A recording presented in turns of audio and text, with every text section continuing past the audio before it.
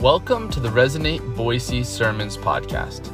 Today, you'll be hearing from our site pastor in Ellensburg, Washington, Ted Wolf, as he continues our Beneath the Surface sermon series.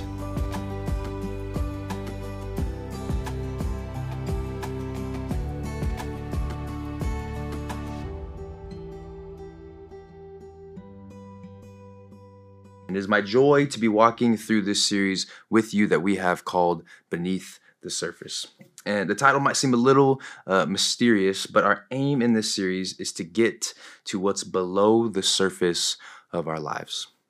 To quote Pete Scazzero, a longtime pastor and now minister whose ministry is to help believers become emotionally healthy adults, Pete says, "It is impossible to be spiritually mature while remaining emotionally immature."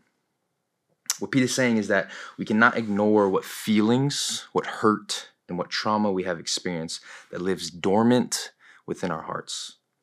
Although we may not always see the effects of what is under the surface, that does not mean it is not affecting us currently or will not affect us over the course of our lives. The truth is, you cannot remain emotionally unaware and immature and expect to deepen in your relationship with Christ. It is impossible. God's desire for you is to be deeply affected from the inside out. And this is not an overnight change, as with many areas of your life when it comes to following Jesus. But if we want to experience the deep transformation of the Holy Spirit, then we must allow God to touch and heal the deep, broken cracks of our hearts that have been affected by sin. We must avail ourselves to the revealing and exposing work of the Spirit. Thus far, we've talked about what it means to be searched and known by God. And this week, we're going to talk about worry and anxiety. According to a survey done by Single Care that surveyed 2,000 people, 6 out of 10 respondents said they experienced some degree of anxiety. And 2 of those 10 have been clinically diagnosed. Almost half, 47%, experience regular or frequent anxiety. A more specific survey done by HarmonyHit.com that surveyed 1,055 people between the ages of 18 and 24 reported that 4 out of 10 have a diagnosed mental health condition. And of that, more than half are taking medication. 85% would say they are worried about their future and have not been set up for success. Brothers and sisters, this is the growing norm of our culture. Our culture is hurried and worried and blurried. Our culture prides itself on hustling harder, that's hurried, lives in a constant state of stress and or anxiety, worried, and looks to coping mechanisms to distract, and because of that is fearful and nervous about their future, blurried. Although worry and anxiety is rampant in our culture, it does not have to be the norm of God's people. God actually wants the opposite for us. He offers us a way out. Jesus has some specific words when it comes to worry. So go ahead and turn with me to Matthew chapter 6, and let's look at what Jesus says about worry and anxiety. In Matthew chapter 6, starting in verse 25, Jesus says, "Therefore I tell you, do not worry about your life, what you will eat or what you will drink, or about your body, what you will wear. Isn't life more than food, and the body more than clothing? Consider the birds of the sky. They don't sow or reap or gather into barns, yet your heavenly Father feeds them.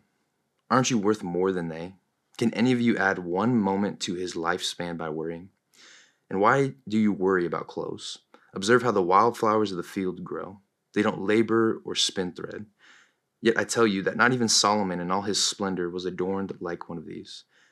If that's how God clothes the grass of the field, which is here today and thrown into the furnace tomorrow, won't he do much more for you, you of little faith? So don't worry, saying, what will we eat, or what will we drink, or what will we wear? For the Gentiles eagerly seek all these things, and your heavenly Father knows that you need them. But seek first the kingdom of God and his righteousness, and all these things will be provided for you. Therefore don't worry about tomorrow, because tomorrow will worry about itself. Each day has enough trouble of its own." The context of this passage is that it is within Jesus' Sermon on the Mount before the great crowd that had been following him. The therefore at the start of the section means it has some linkage to the just spoken topic of money, in which Jesus ends with, "You cannot serve God and money." Jesus then moves to worry and anxiety, shifting from one condition of the heart to another, shifting from greed to worry when it comes to material things like food and clothing. In both sections, Jesus is lifting the eyes of those listening to see the truth about the God of the universe. Today, as we draw out from this text, I want to define for us what worry and anxiety is, why we have it, and as believers, what we are commanded to do with it. Those will be our 3 points for today. So first point, what is worry and anxiety? And secondly, within that, what happens if I do not address it? Before we draw from the text, I want to provide for us a strong understanding of what the word worry means in this text. I'm sure we can all attest to the feeling of worriedness or what it is like for us to worry when our thoughts are constantly centered on something. But I want to provide a clear definition so that we can adequately draw the truth from the text. The Greek word for worry in this passage is merimnao, which can be translated as to care for, to be anxious, or to be concerned. In hearing those definitions, we know that caring isn't bad. We care about what we will eat. We care about what we'll do as a job. We are concerned about our friends' well-being. We care about our family. But what we know about worry is that it can start to consume us. I thought about tomorrow's tests can lead you to an hour of worrying. Thinking aspirationally about your future can lead to worrying about what will I do for a career for the next 30 years? How much money will I make? Or who will my friends be? General care about something that is important shifts and then it starts to consume you. A quote from Corrie ten Boom puts it like this: "Worrying is carrying tomorrow's load with today's strength, carrying 2 days at once. It is moving into tomorrow ahead of time. Worrying doesn't empty tomorrow of its sorrow, it empties today of its strength." Worry itself is rooted in the dealings of something in the future and feeling the effects of that today. It can also be worrying about something that you have no or limited control of. And by doing this, you aren't present with the dealings of today and you spend energy on something that you can't affect anyways. That is why Jesus concludes this section by saying, "Therefore, do not worry about tomorrow, for tomorrow will worry about itself. Each day has enough trouble of its own." And when worrisome thoughts sit and they stew in our minds, they trickle into our hearts. Upstairs in our heads, we have swirling thoughts about something, and the thoughts keep adding and swirling because we cannot find a way to affect what we are worried about. Then what happens is this starts to affect our hearts. We start to experience a feeling called anxiety. We become anxious. And this is a physical feeling. I'm sure many of you have felt anxiety in some way, whether over long periods of time or just in short spouts. Anxiety is the body's reaction to worry. This feeling can be prolonged and it can last until it is dealt with. So on a prolonged scale, or even on a day-to-day scale, anxiety has a root. If it is chronic anxiety, it could be a deep root that has created deep thinking patterns in your mind that are like ruts, as well as severe wounds in your heart that needs the healing power of the Spirit, which does take time. Or it can be on the day-to-day, and these could be shallow roots of worries that have led to anxieties. There's a root. So when Jesus says in verse 25, "Therefore I tell you, do not worry about your life, what you will eat or drink, or about your body, or what you will wear." When he says do not worry about your life, he's diagnosing the issue. He's not saying don't care about things. Jesus is saying the problem is your uncontrollable and unuseful worry. It does no good to your life. In verse 27, Jesus says, "Can any of you, by worrying, add a single hour to your life?" And all of us would say, no, it actually takes time away from me. It takes time away from my life. What starts in the mind affects the heart, and then it starts to affect the body. It makes you absent-minded in your day or days. It robs you of a still heart and affects you physically, potentially to the point of harm. To say it plainly, worry creates anxiety, and anxiety does not add to your life. Therefore, what we are worried about must be addressed, and we must do something about it. So some questions you might be asking now are, how do I combat worry? Is there a way out of worry? For this answer, we find the first part of the answer in the text. And the first part of the answer is that our God is sovereign. This is the first part of the answer. Verse 26. Look at the birds of the air. They do not sow or reap or store away in barns, and yet your heavenly Father feeds them. Are you not much more valuable than they? Verse 28. And why do you worry about clothes? See how the flowers of the field grow. They do not labor or spin thread. Yet I tell you that not even Solomon in all his splendor was dressed like one of these. If that is how God clothes the grass of the field, which is here today, tomorrow's thrown in the fire, will he not much more clothe you, you of little faith? These verses pick up our eyes and tell us there's an almighty, sovereign God who's in control. We need not worry because our God, our Heavenly Father, takes care of us. He takes care of you. The word sovereignty is defined as supreme power or authority. God is sovereign. He is the supreme power of the universe and the ultimate authority. He's not hands off on the universe, he's hands on. He is above all. And he's not hands off on your life. He holds your life in his hands. Isaiah 40:28 says, do you not know, have you not heard, the Lord is the everlasting God, the creator of the ends of the earth. He will not grow tired or weary. In his understanding, no one can fathom. Psalm 93 says, the Lord reigns. He is robed in majesty. The Lord is enveloped in strength. The world is firmly established, and it cannot be shaken. Your throne has been established from the beginning. You are from eternity. The floods have lifted up, O Lord. The floods have lifted up their voice. The floods lift up their pounding waves. Greater than the roar of a huge torrent, the mighty breakers of the sea. The Lord on high is majestic. Lord, your testimonies are completely reliable. Holiness adorns your house for all the days to come. Our God, the all-powerful, the all-knowing, who is everywhere, is the great orchestrator of the universe. He is in control of the large story of the world, and he is in control of your individual life. You can trust that God has your life rigged. You can rest in his plan knowing that he works all things for the good of those who love him. He is for your good.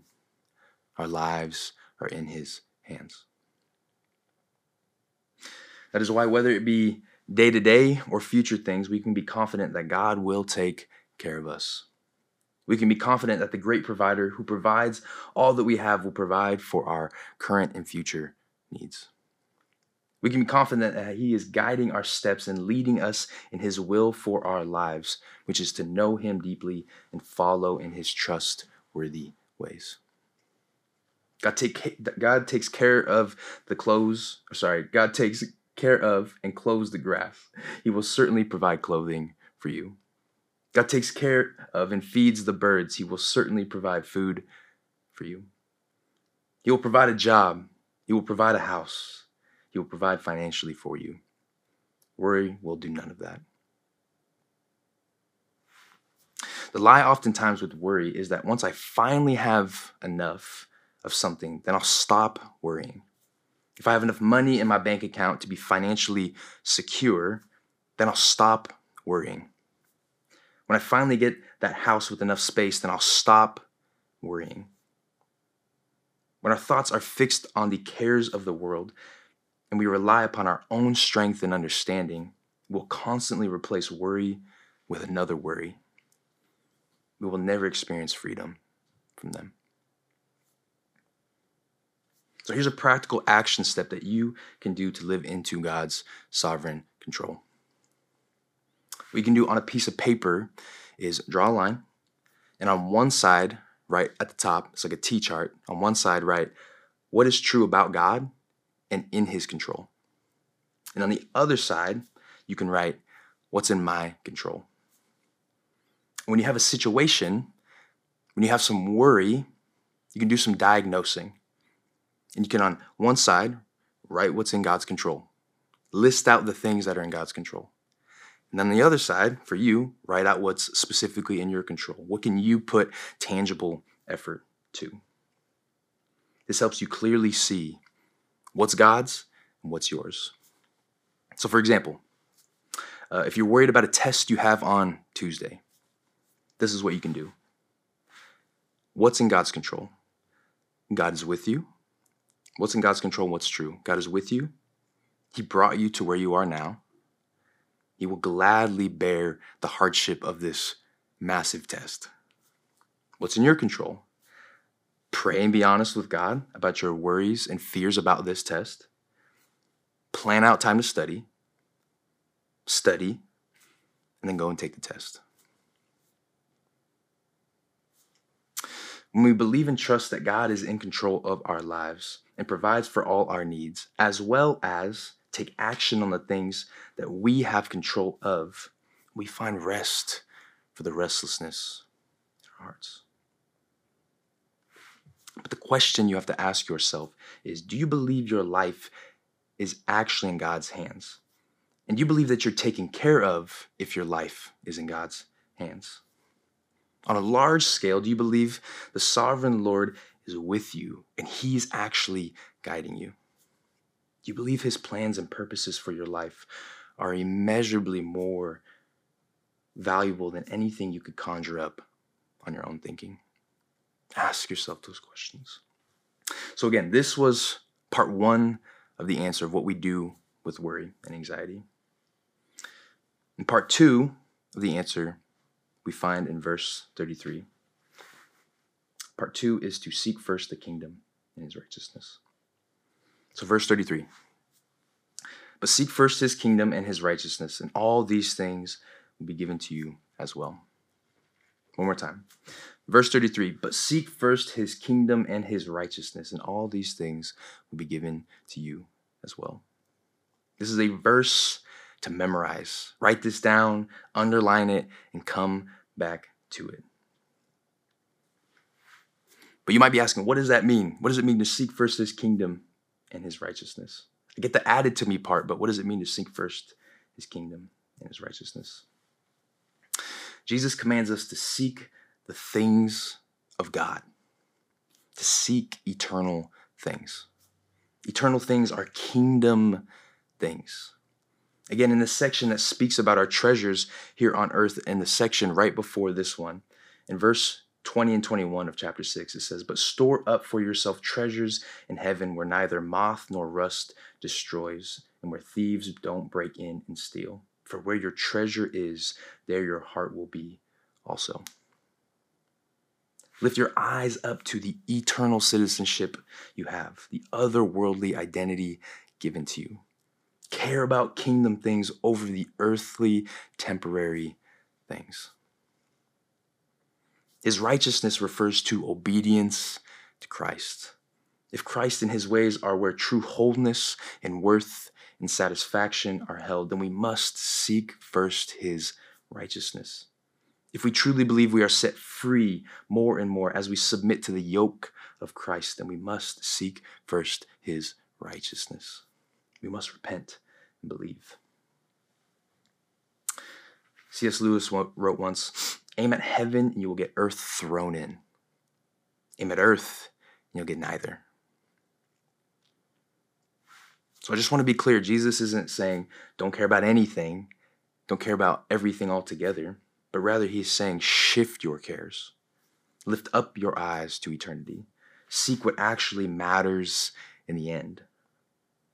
When we shift our eyes to the pursuit of Christ and his kingdom, we find the longings of our soul met, and we joyfully experience the blessings given to us by God. Don't forget, Jesus says, and all these things will be added to you.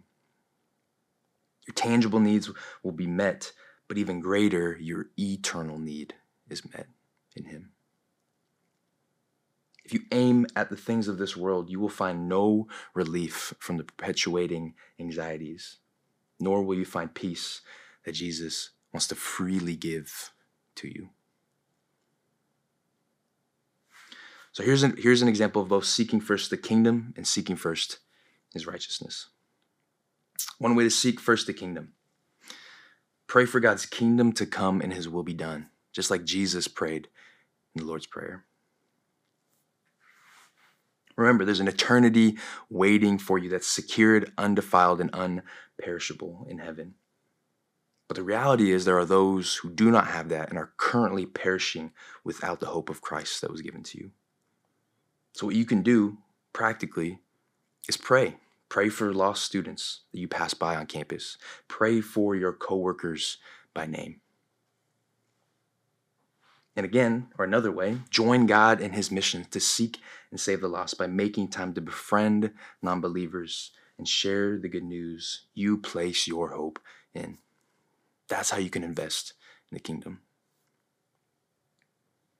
An example of seeking first his righteousness would be to pray and be honest with God, specifically about your worries and anxieties. Within that, asking God to move in what's in his control. In that column, with all the things that are in God's control, what you can do every time is to pray for God to do what's in his control. What you can also do is pray to God and ask him to align your rebellious heart to his. God, align my heart to yours. God, lead my heart. Lead me to care about what you care about, God, because I'm so prone to care about what I care about, what the world cares about. To do that, or to continually go to him and lay things down, just be explicitly honest with him. God, this is what I'm worried about. I don't think you actually want to provide for me. And remind yourself of the truth. That's how you can seek his righteousness. So in all this, you might be saying to yourself and wanting to ask, what do I do with my general anxieties? What do I do on the day-to-day with my worries that I'm constantly overcome with and swept away by? So to close, I want to leave you with 2 verses that are practical when it comes to worry. Here are 2 verses that point to what is in our control. And these verses are found in Philippians 4. Philippians 4, 6 through 7 say, don't worry about anything, but in everything, through prayer and petition, with thanksgiving, present your requests to God. And peace of God, which surpasses all understanding, will guard your hearts and your minds in Christ Jesus.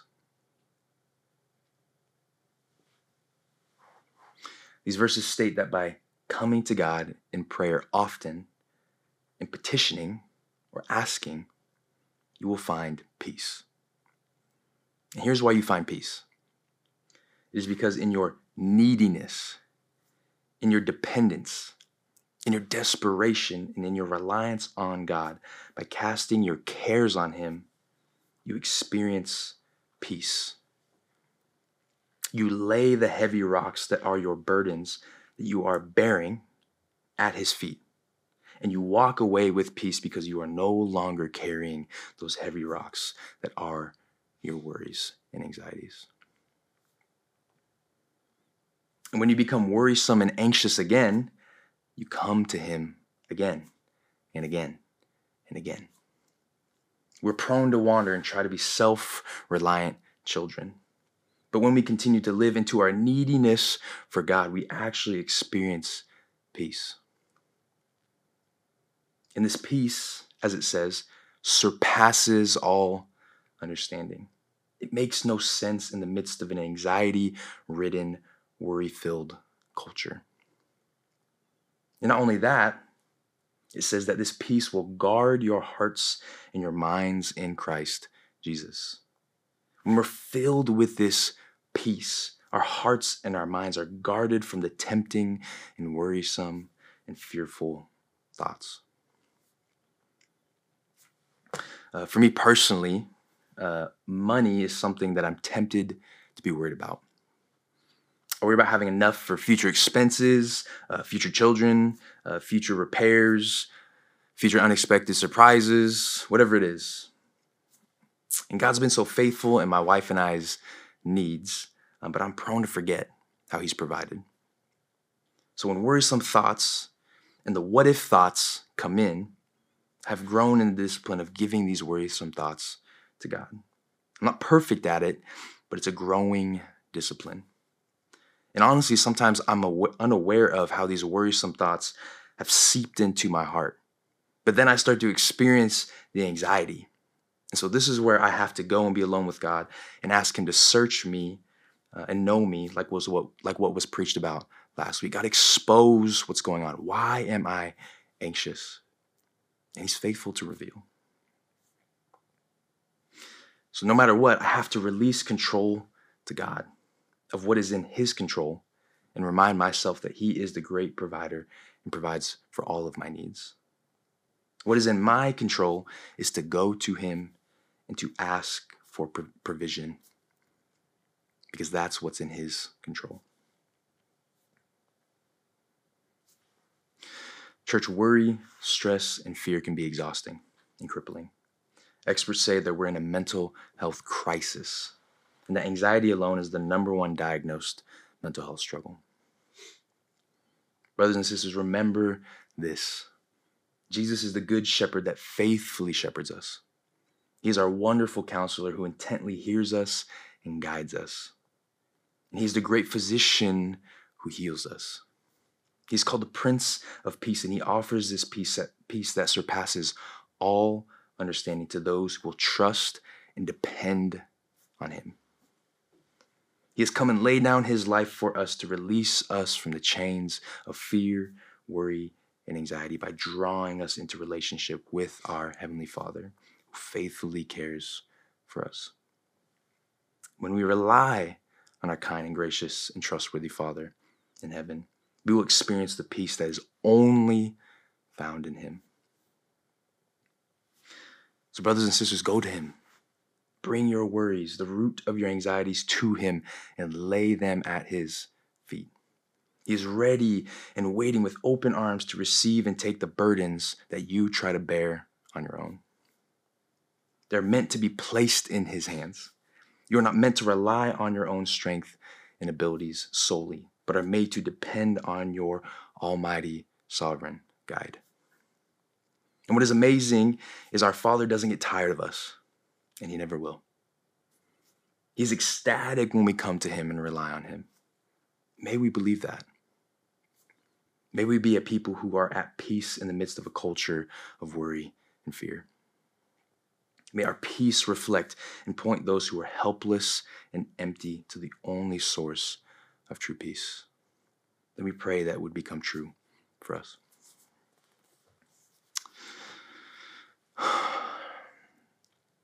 God, it feels so normal to be in a culture, God, where fear and worry, God, are just normal daily struggles for every single person. It's easy to think that this is the norm and there's no way out. God, I pray for your people. God, I pray for my fellow brothers and sisters, God, who experience worry and fear, God, who experience the stresses of the world, God. They would come to you and trust that they stand confidently before you, God. You're a Father whose arms are open, and you want to take, God, the thoughts and the burdens and the anxiety, God. God, you want to show us that you are in control. You also want to show us, God, what we can affect. So God, I pray for the freedom, God, of hearts, God, that are gripped by anxiety. God, I pray that you would renew minds, God. You would heal hearts of chronic anxiety. And God, that you would lead your people to experience the peace that surpasses all understanding, only found in you, God. Lead your people to your face more and more and more. And would they find, God, that what they're actually looking for is in you, because you are trustworthy and faithful, and we can depend on you. We love you, King Jesus. I ask this in your mighty name. Amen.